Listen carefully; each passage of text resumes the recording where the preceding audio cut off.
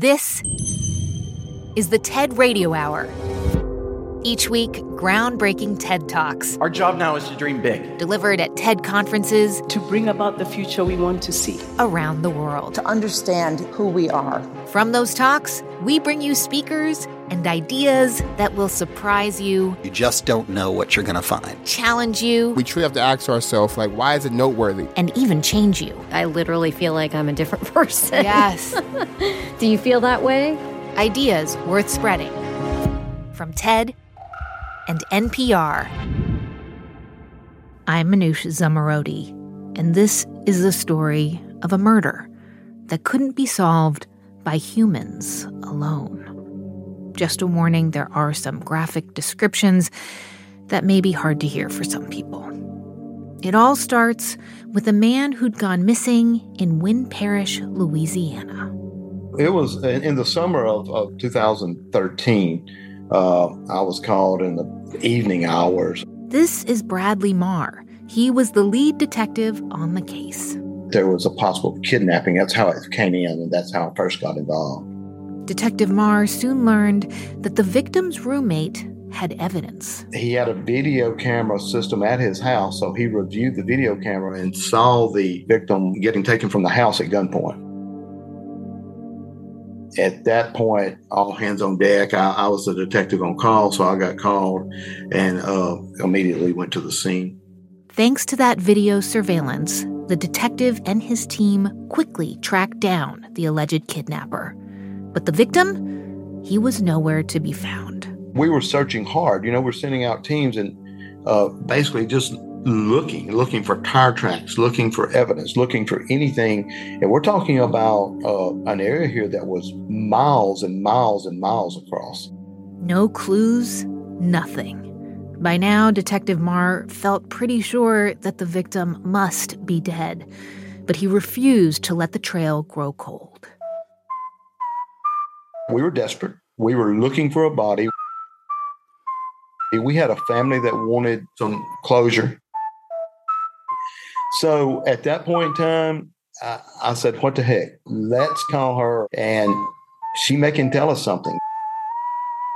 Detective Marr called on the one person whom he thought might be able to help him find the body. Hi, yes, my name is Lauren Parks, and I am a forensic scientist, but specialize in avian scavenging, especially vultures. Okay, basically, you are an expert on vultures and crime. Is that fair to say? Yes. Vultures feed on decaying animals and humans, which is why they can help lead people to a crime scene, or so Detective Marr had heard. You watch the old Western movies of the guy laying in the desert and the vultures circling. Here's the email he wrote to Lauren. Lauren, I'm a detective with the Sabine Parish Sheriff's Department. I'm wondering how many species of vultures we have in Louisiana. Of those, will all the species eat human remains? We are working a kidnapping and haven't found the body of the victim. He has been missing since Tuesday morning at 10 a.m. We have the suspect in jail on the kidnapping charge. Thank you, Detective Marr. And so how did you respond to the detective? So he's thinking that the victim is dead, but I told him, don't be looking for vultures that are circling, per se. She explained to me, stop looking for vultures riding on air currents. When you see a circling vulture, they are typically riding a thermal because they are so big. They are too big to flap their wings like normal birds. So they use thermals to soar around.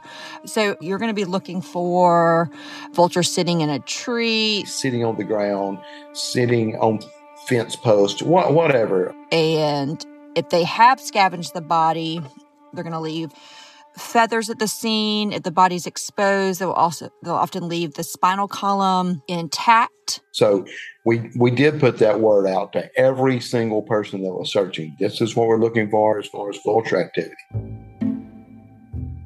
Detective Marr's unorthodox idea was exactly what this case needed. And it's exactly what we love about true crime. Some of us can't get enough of thrillers and mysteries, cold cases gone hot again, and whodunits. But what if humans can't sniff out the clues? What if the suspect has claws? On this episode, we're giving true crime a wild twist, with stories about animals who perpetrate, solve, or are victims of various crimes. Like vultures, who can act as winged coroners, the first to arrive at the site of a murder. So Detective Marr needed to find a body. A very wooded area. And soon he did. It was a shallow grave that was located in a lake bed. But sure enough, vultures had beat him to the crime scene. There was a portion of a hand exposed from that grave. And that's where some scavenging occurred with the vultures. There was a skeletonized arm sticking up out of the grave. Oof. But it was defleshed. And then when they dug up the body, the head of the victim was in pieces. But the body itself it had still all the flesh on it. So just the arm had been pulled out of the grave and scavenged. We thought we could see a faint drag mark, but 5 days has passed, and I start taking photos and then kind of start trying to put everything together. And I send Lauren those photos that we had taken, and she was like, "Whoa, wait a minute, that's a vulture feather." 40 yards away, they had found feathers and a bloody pine cone and a bloody stick 40 yards from where the body was found in the grave. Okay. So a bloody pine cone, and there were feathers at the crime scene. Right. But they were 40 yards away from where the body was found, you said. Correct. And that didn't mean anything to the detective at the time, but that meant a lot to me, and it meant a lot in the sense that it didn't add up. And by that I mean that 40 yards, that's a tremendous distance for a vulture, and they're not attracted to blood. Lauren Farr Parks picks up the case from the TED stage. There appeared to be a problem because the feathers were located 40 yards from where the body was found. The feathers were next to a bloody pine cone. Vultures aren't attracted to blood, and they typically don't wander. They might wander 40 feet, but they're not going to wander 40 yards. That would be a waste of energy for a bird that doesn't know when it will get its next meal. So why in the world would a vulture wander 40 yards? One of the reasons I love vultures is because they tend to operate in a manner that can be explained by biology and physics. I started mentally going through the numerous baiting experiments I had conducted at a body farm in Texas. A body farm is a place where you can donate your body to science. Next, I brought up my field notes and had an aha moment. I knew of two things that would lure a vulture 40 yards from a body: guts and brain matter. Guts and brain matter were the clues. How did that help them figure out what the heck happened to this poor guy? So they came to the conclusion that the victim was led into the forest at gunpoint. Then, rather than shooting the victim was bludgeoned with a baseball bat. And then the victim was, once deceased, dragged 40 yards to a grave. And the thought was that a baseball bat was used so that no one would hear the gunshot. We got the autopsy report and knew that we had a blunt force trauma to the head. And she was able to actually pretty much narrow down the actual scene of the homicide and show this body had not been here longer than 5 days. We put together the timeline, and then immediately we were able to secure an arrest for the suspect for first-degree murder here in the state of Louisiana, which can carry the death penalty. It's an awful story, Lauren, but kind of fascinating to think that understanding vulture behavior helped them solve the case. Yes, I think I was very helpful in being able to say that their theory is supported by the avian evidence. So, they thought that maybe this individual had been hit over the head elsewhere, and the avian evidence definitely supported the theories of the detectives. I've always been that police officer that says every time I can put another piece of that puzzle together, that helps me when I go before a jury. So if you take what Lauren had given me, it made perfect sense. It everything lined up, and it just it was that last piece of the puzzle that really tied everything together. Did they ever find out the motive? Yes. It was over a woman, so there was jealousy. Wait, it was a crime of passion? It was a crime of passion, yes.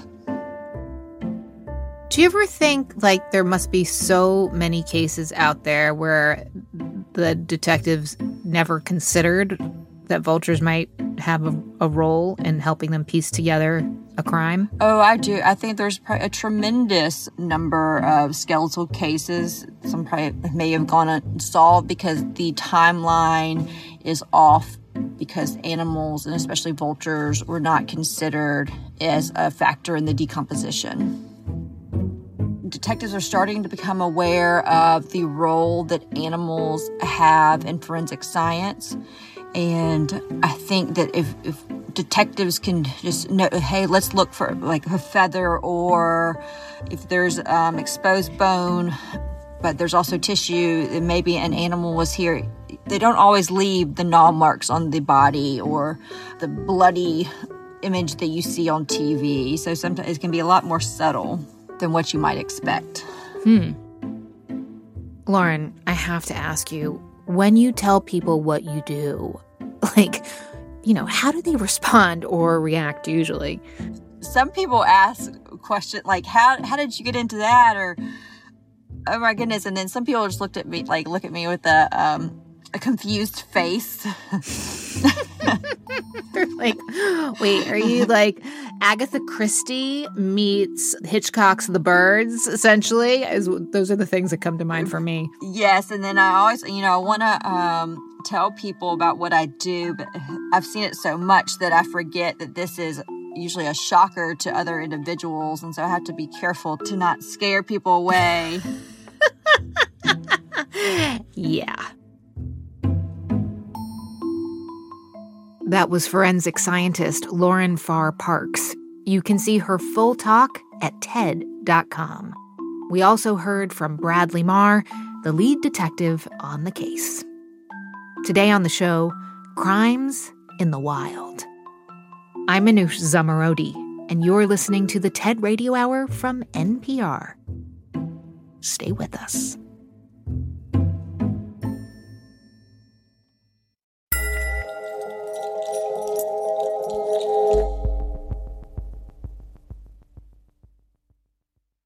This message comes from NPR sponsor Stripe. Tap to pay on iPhone, and Stripe can help you grow your business's revenue and reach through accepting more in-person, contactless payments right from an iPhone. To learn how, visit stripe.com/tapiphone. This message comes from NPR sponsor Charles Schwab with their original podcast, Choiceology. Hosted by Katie Milkman, an award-winning behavioral scientist and author of the best-selling book, How to Change. Choiceology is a show about the psychology and economics behind people's decisions. Hear true stories from Nobel laureates, authors, athletes, and more about why people do the things they do. Download the latest episode and subscribe at schwab.com/podcast or wherever you listen. This message comes from Apple Card. You earn up to 3% daily cash on every purchase. That's 3% on products at Apple, 2% on all other Apple Card with Apple Pay purchases, and 1% on anything you buy with your titanium Apple Card or virtual card number. Visit apple.co/card calculator to see how much you can earn. Apple Card issued by Goldman Sachs Bank USA, Salt Lake City branch. Subject to credit approval. Terms apply. In this country, some truths aren't self-evident. In NPR's Black Stories, Black Truths, a collection of stories as wide-ranging and real as the people who tell them, we celebrate the Black experience for all its soul and richness. Search NPR Black Stories, Black Truths wherever you get podcasts. Hey, it's Manoush. We know that the human body uses electric signals to move and think. To feel the pulse of the world in your veins is to feel alive. But let's be real.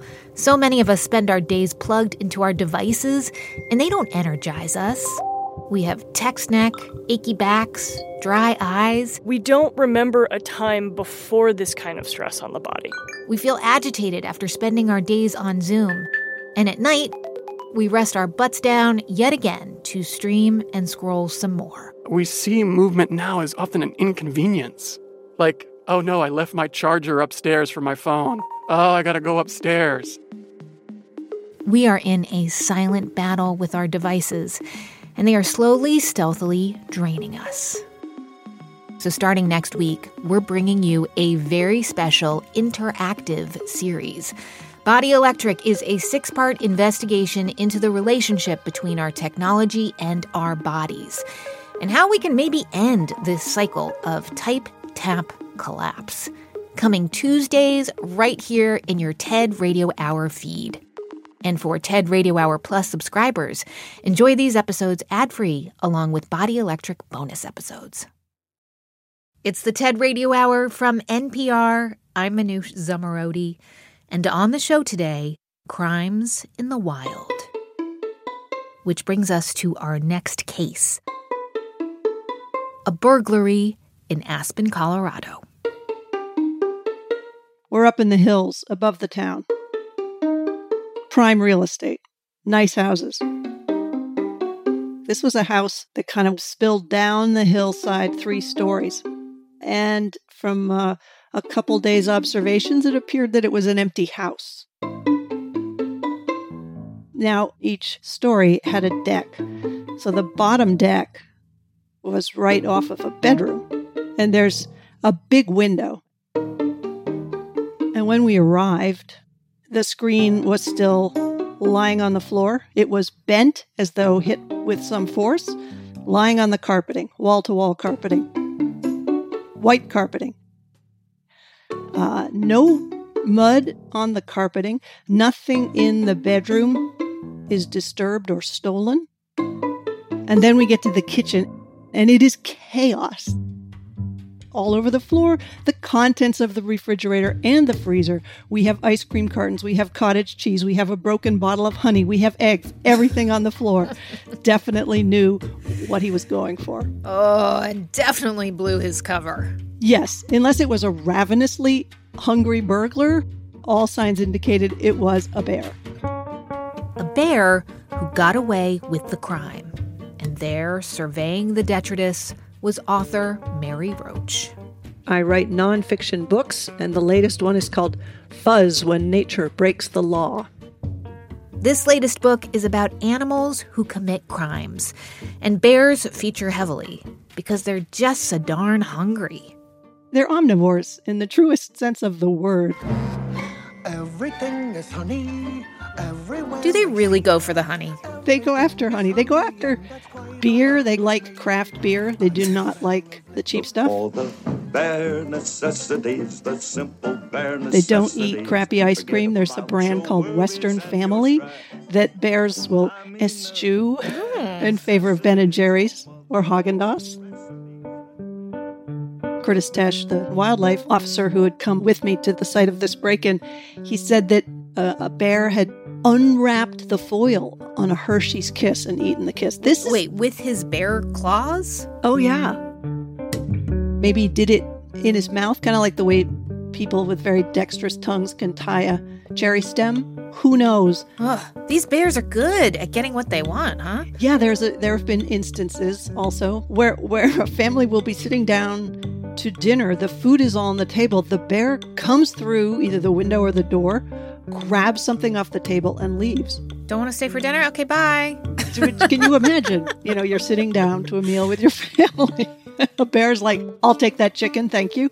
And then just takes it to go. So, Mary, bear-human conflict. I mean, this is not exactly new. We have been asking animals to abide by our rules for a very long time. That's right. The 1800s manifest destiny, this sense that the land belongs to us. It is ours to take and it is ours to use. And the wild animals were perceived either as varmints or they were something that you could profit off of. And there was really a cultural consensus. Use them or just kill them. There were bounties on all of the large carnivores, bears, wolves, coyotes, mountain lions. You would show up with a pair of ears or a scalp at the local wildlife agency and collect your pay. And that knocked back the numbers tremendously. And that persisted through, started around the middle of the 1900s. There were two forces for conservation. Earlier on, it was hunters setting aside land for parks and preserves. So there would always be wild lands to hunt in. And then moving forward, the animal welfare and the environmental movement, which really caused a shift in how we perceive these animals and how we feel they should be treated. And you write that shift, essentially it worked. Conservation efforts worked. Wild animals like bears are back. Yeah, these animals, these large mammals, made a terrific comeback since, the middle of the last century through now. It's to the extent that now the populations are thriving, and now we're starting to have a lot of conflict. We are moving into their territory. Suburbs and exurbs keep expanding. So you're getting more and more human-wildlife conflict, and then people's tolerance starts to erode and their attitudes start to shift back a bit, and they start to see these animals as either a threat to their pets or to their comfort. So things are, kind of moving back the other way a bit. So let's go back to Aspen then. How is that playing out in this one city in particular? Right. Aspen is a well-to-do city with a lot of very good restaurants in a dense area downtown. And I was traveling with Stuart Breck, who works for the National Wildlife Research Center. And I said, Stuart, can we both set our alarms for 3 a.m. and let's see what's going on in the alleys behind the restaurants? We get in his truck, we drive down, we just look down the first alleyway, and there's a large white hefty sack split open with all of this food coming in. Pretty good-looking food, too, spilled out. And I was like, we just missed him. And he said, let's just stand over here. And within 3 minutes, here comes one bear. It's kind of boom-ba-dum going down the alley, heading back to the bag. And then 5 minutes later, a second bear. And so we had just shown up. It wasn't like we spent the whole night waiting and hiding. We're like, we might catch a glimpse of a bear. It's like you just turned down an alley. The first one we turned down. Bear party, late night party scene. Late night party scene, absolutely, absolutely, yeah. And it was so surreal because it's a very upscale town. This one bear, when they were kind of done with what they were doing, we sort of followed along, and this last glimpse of this bear was in front of the Louis Vuitton window. It's just the weirdest, most surreal sight. This little bear who had a little bit of burrata on his snout, just kind of standing in front of as though window shopping at Louis Vuitton. Celebrity bear. What bears? They're just like us. The bears they're just like us. All right, so Mary, we would love to have you read a particularly wild section from your book. Sure. You have the book right there, right? Yeah, absolutely. The lighter-colored bear is working a crab leg while its colleague noses through cabbage leaves. What have these bears just learned? Stuart Breck is saying. I can eat garbage with people standing and watching me and nothing bad happens. We've just given these two a little less reason to worry about humans.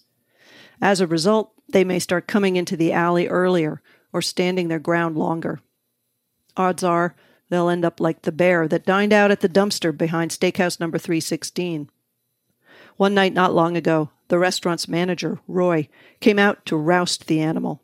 Because the dumpster was set in an alcove, the bear's escape was blocked on 3 sides. On the 4th side was Roy. With only one way out, the bear lunged and, quoting Charlie, bit Roy in the ass. According to University of Calgary professor emeritus and bear attack researcher Stephen Herrero, 90% of black bears that injure humans are bears that have habituated to them. that is, accustomed to their presence and lost their fear, and developed a taste for their foods.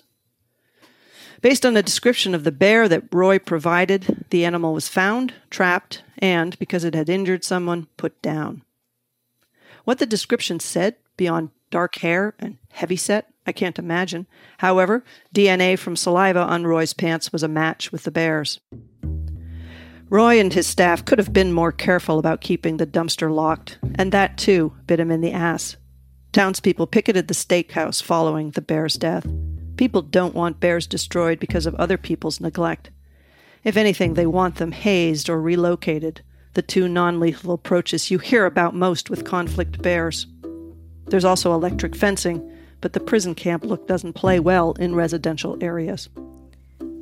You mentioned that if they hurt a human, the bear is put down.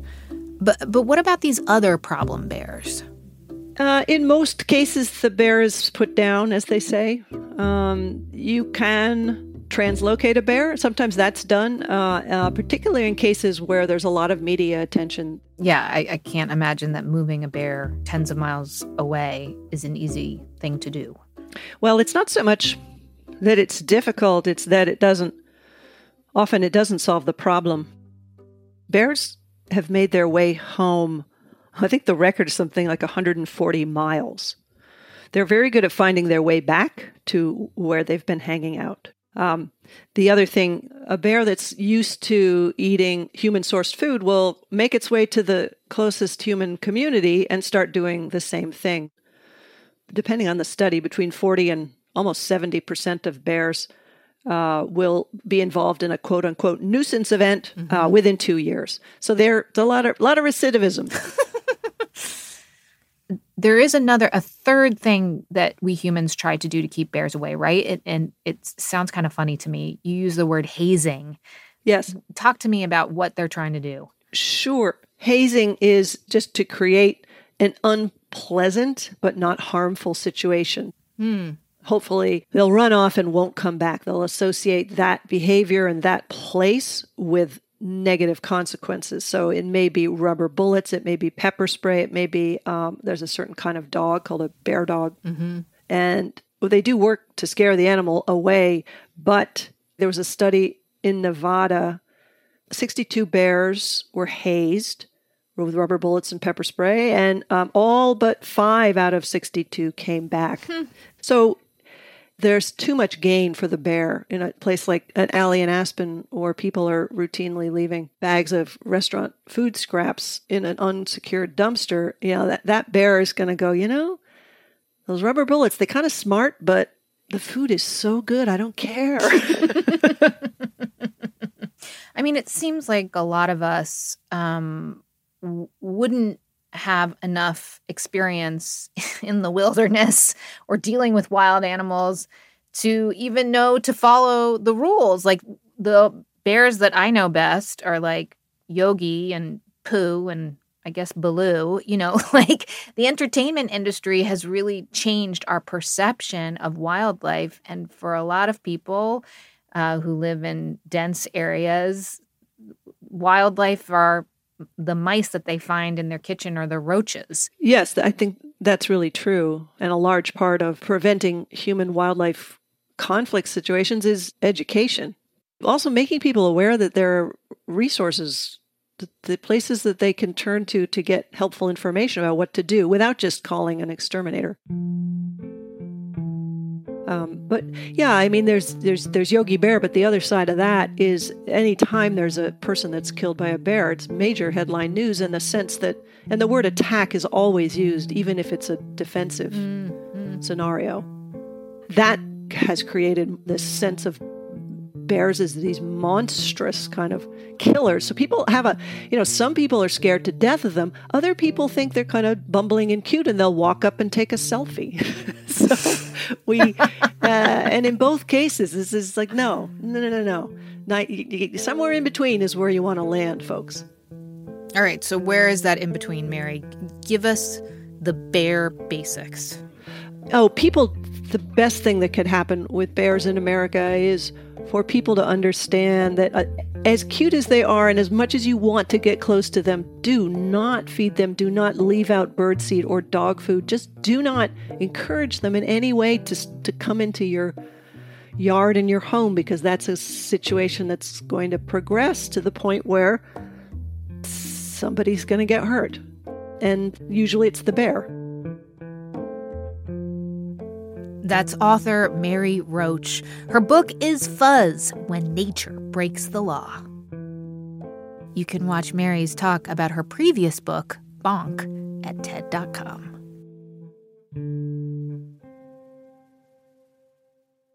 Today on the show, crimes in the wild.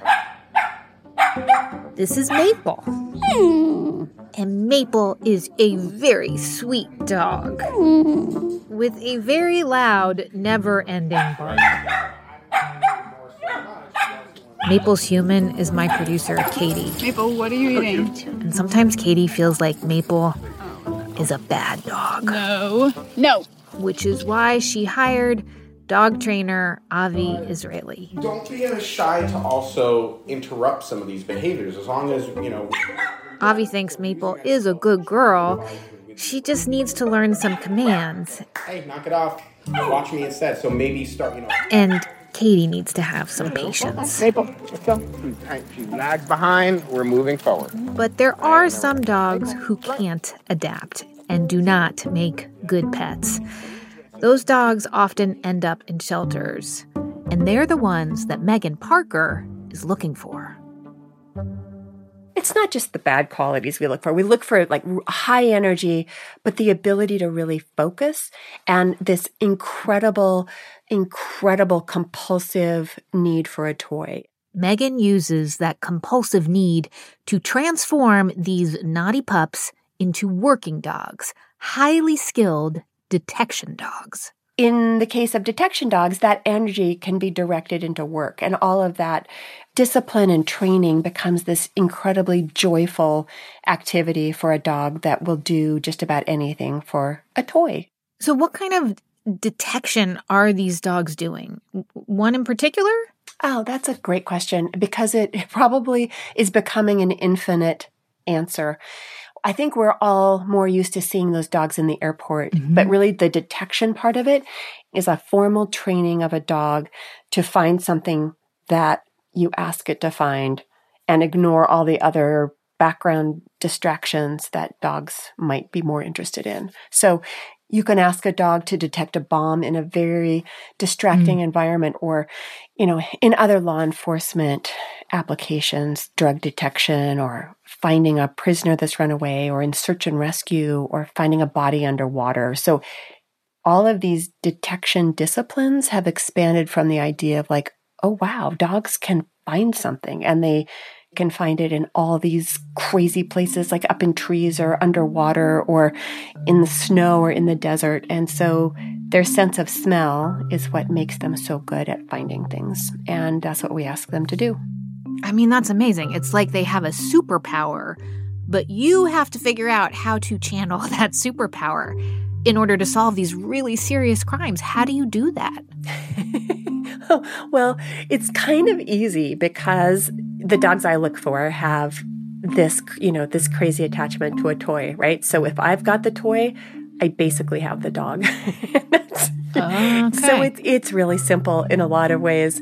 You can reward that dog to find something with a ball or with a tug toy. He's on scent, and I can tell because he's very diligent. So, dogs have no reasons to find accelerants in the world. They're not going to get any sort of emotional reward from finding drugs or an invasive plant. But if you pair that scent with a toy that they are so obsessed with, then that's where all of this training happens. And this is his paycheck. He just gets to tug. Where you can reward them with something they love so much that they'll do all these crazy repetitive tasks to get to it. In a minute, we'll hear about one of the naughtiest dogs that Megan Parker ever worked with, and how she trained him to root out poachers and animal traffickers. On the show today, Crimes in the Wild. I'm Manoush Zomorodi, and you're listening to the TED Radio Hour from NPR. We'll be right back.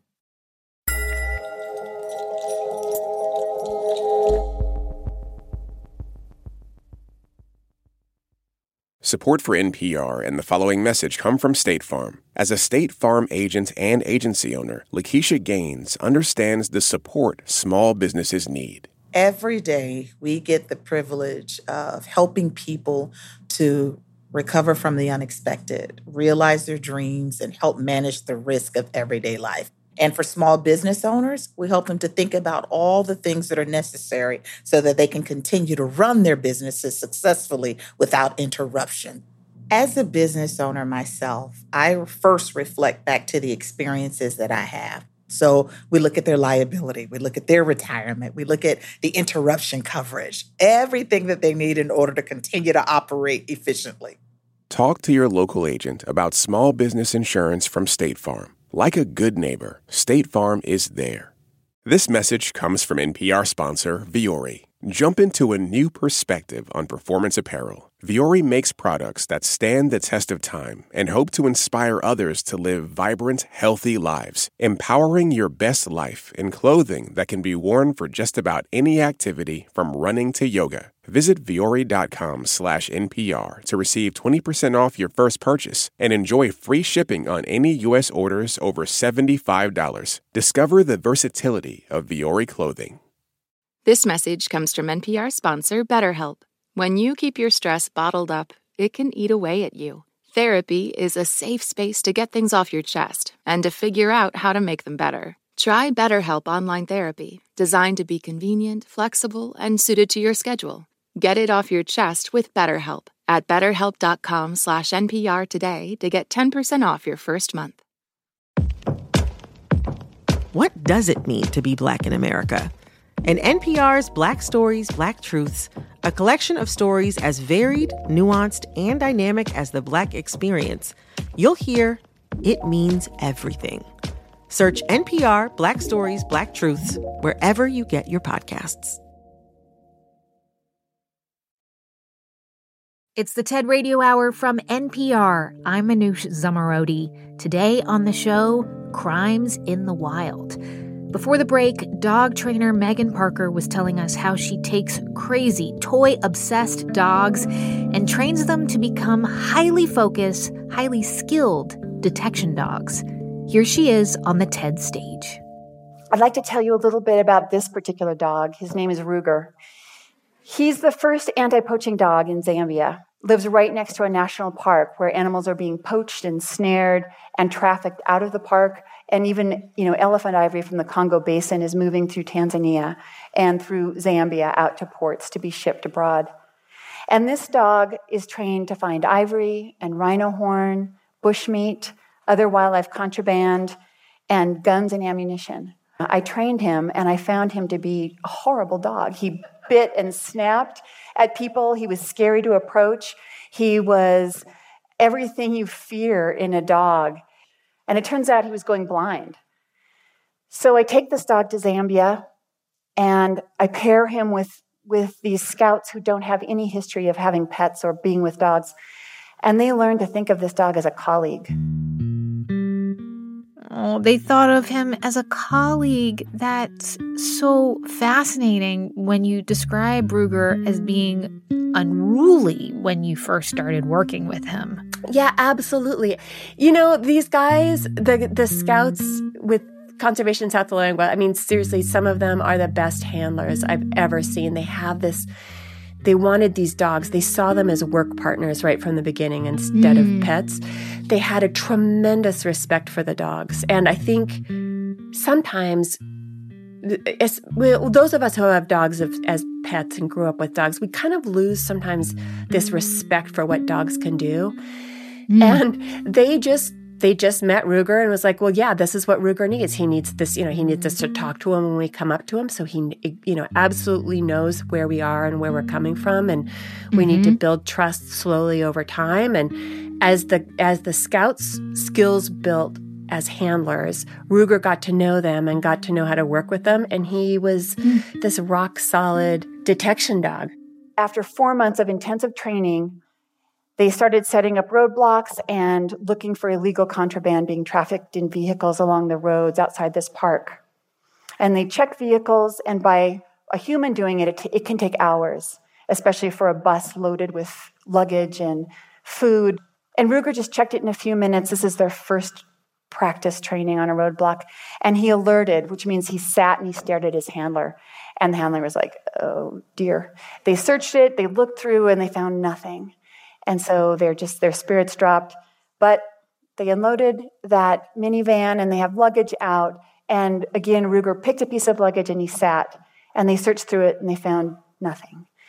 And Ruger insisted, and they went back, and then Ruger hit on a tiny matchbox wrapped in a plastic bag inside clothes. And inside that matchbox was a primer cap, which is an illegal firing pin for a handmade rifle. And so everyone, all the passengers on that bus, all the scouts, they suddenly believed. And so suddenly, like, they have this magic instrument, which is a dog that can find darn near anything, you know, like, and word goes around really fast. Like, you know, like if you eat bushmeat, does the dog find it in your stomach? And there's like all of this, you know, this sort of lore goes out, which is an amazing deterrent for wildlife trafficking in a local region.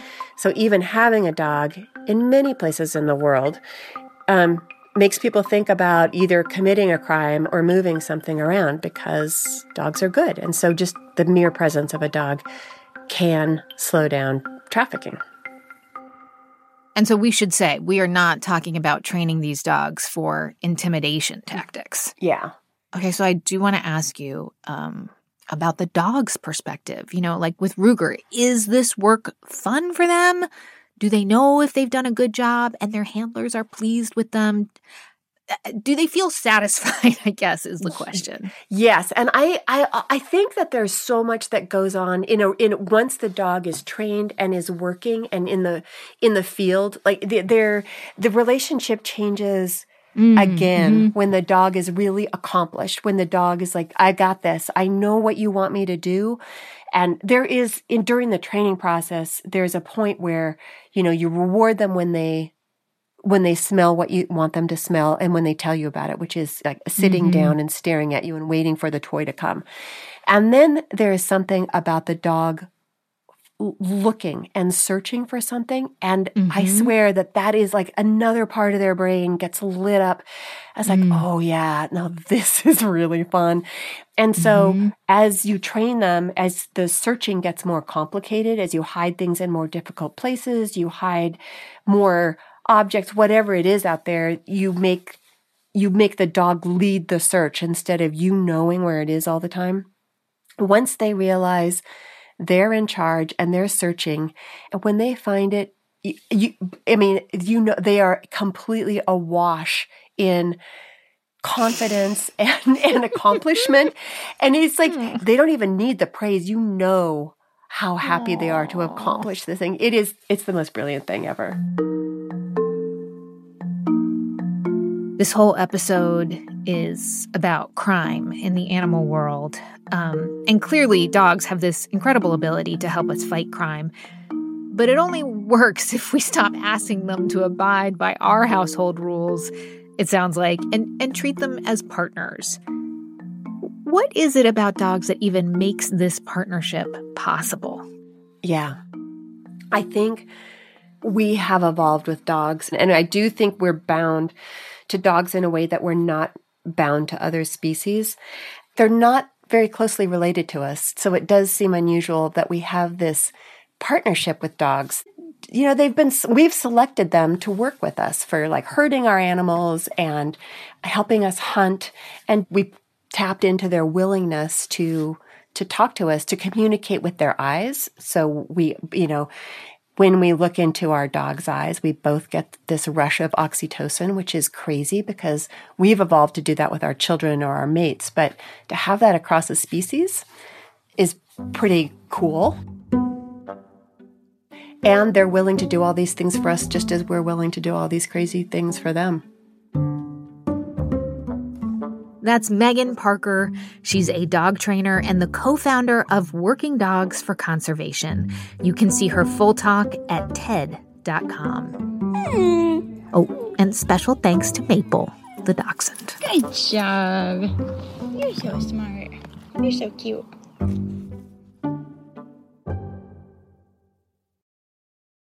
So, to wrap up our show about wild crimes, we want to reference one of the most popular TV programs ever, one that portrayed taking down organized crime. Now, I know you don't want to hear this, Lieutenant, but the money is real and it's everywhere. Yep, The Wire. And more than the drugs, it's the money that matters. It's what many of us civilians think of when we hear about corruption or a big sting operation.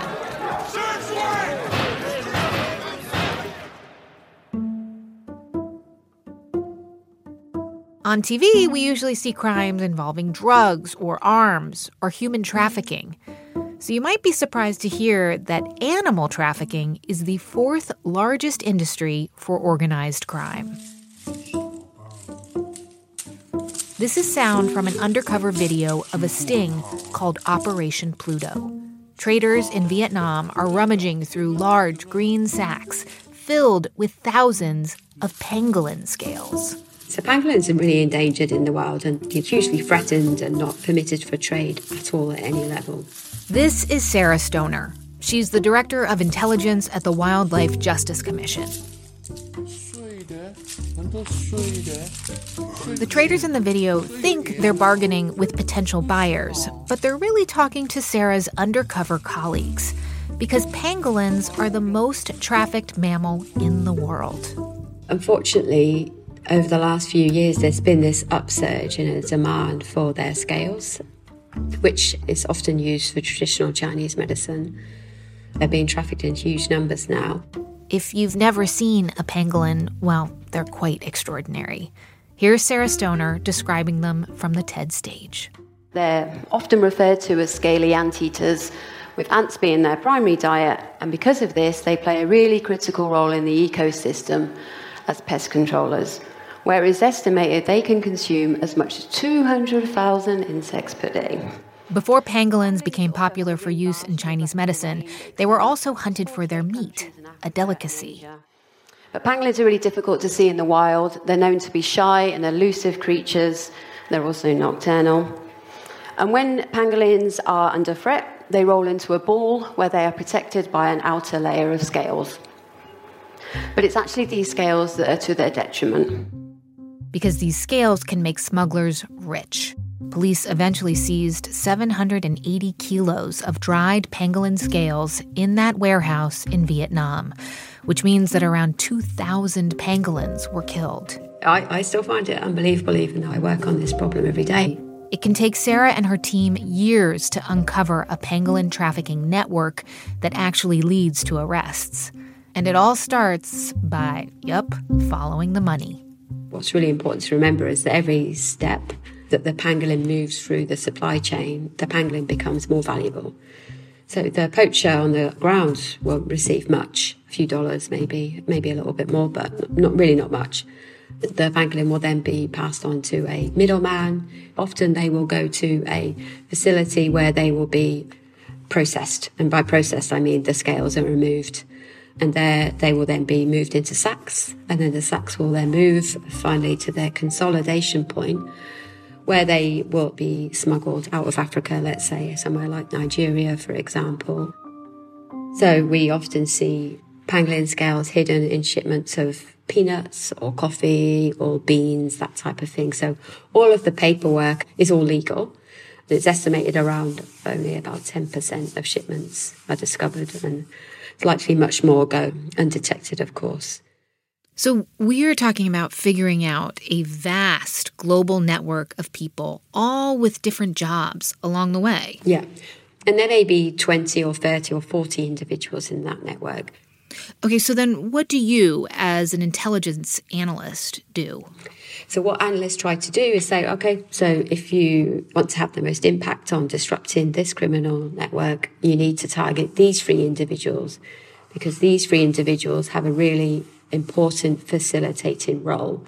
So if we think about poachers, for example, they might be part of the network, but they will very easily be replaced by someone else. Sarah, maybe I watch too many movies, but I'm wondering, is there a godfather of pangolin scales? Is there someone sort of rich and tucked away who doesn't do any of the dirty work, the puppeteer, as it were, of the entire crime network? Yeah, there often are, yeah. So we call those individuals level 5 targets. Level 5, okay. So a poacher would be level 1. The kingpins, those top guys, are level 5s. Level 2 would be the guys that perhaps takes the pangolins from the poachers and then connects the next level. Level 3, so they're kind of brokers. They're the ones that are really well connected quite often. And then level 4s, they're usually the ones that are most connected to the level 5s. So it's important to identify the level 4s so we can get more understanding about the level 5s. But generally, the level 5s are completely removed from daily operations. They're usually very clean individuals. They pay their taxes, and on the surface, they may have several legitimate businesses and look, very clean. And they often have very influential roles, sometimes in really high-level government positions as well. When there's a big bust, what happens to the people, and what happens to all those pangolin scales? So those scales will be sent off for DNA tests. And that's really important, actually, when we're thinking about understanding supply chains. So where geographically they have originated from in Africa. So that's great for mapping out where a lot of these pangolins are coming from. And that's great intel as well going forward. In terms of the suspects, they will go through the judiciary process. And sometimes that process can take a long time. Other times in other countries, in Asia, for example, that can be quite quick and people can be sent to jail quite quickly. Of course, it's not just pangolins that are being trafficked and that you're investigating. There are lots of animals, elephants, rhinos, exotic reptiles, big cats. Do you get to see a lot of sting operations? We do, yeah, we do. We had a case a few years ago. We had a live camera feed that was of a hotel room in Malaysia, and there was a trafficker there, and he was trying to sell some turtles, and he had them in these suitcases, and the turtles were climbing all over the couch and the bed in the hotel room. And we saw the police come in and arrest him. So yeah, we do get to see and that really spurs us on and really motivates us. But most of the analysts like being behind computers, and we're often very data people, so we quite like trawling through lots of information, but it gives us great insight and also makes us real experts in what we do as well. I just want to end on the pangolin. It's a really sad situation for these animals. But I just wonder, with each cache that you do hunt down, with each bust that happens, it must feel like a drop in the bucket. But does it give you any hope at all?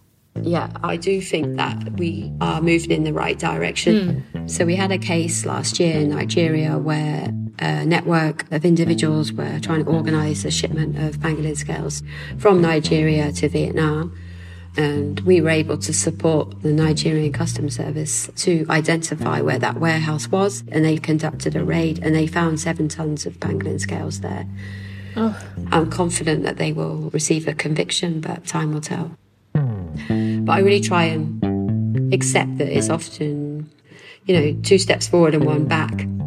And that we have to just try and channel that frustration and emotion to try and do the best work that we can. Because we're all in this job because we do love wildlife and we want to end this sort of horrific activity. That was Sarah Stoner. She's Director of Intelligence at the Wildlife Justice Commission. You can see her full talk at TED.com. Whether you love animals or you love the true crime podcasting genre, or maybe you love both, we hope that you enjoyed our show this week about crimes in the wild. Our episode was produced by Katie Monteleone, Fiona Guerin, and Matthew Cloutier. It was edited by Sanaz Meshkinpour and Rachel Faulkner-White. Our production staff at NPR also includes James Delahousie and Catherine Cipher.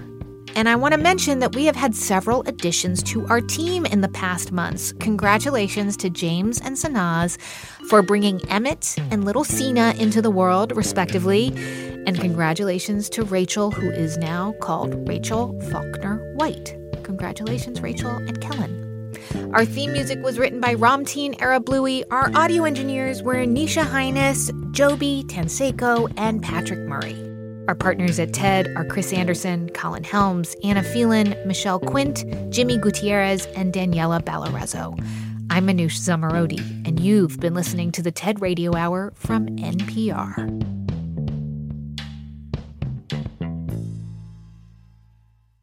This message comes from Pushkin. In the original audiobook, The Art of Small Talk, actresses and comedians Casey Wilson and Jessica St. Clair share 6 simple rules for how to engage in small talk. Available on Audible, Spotify, or wherever you get your audiobooks.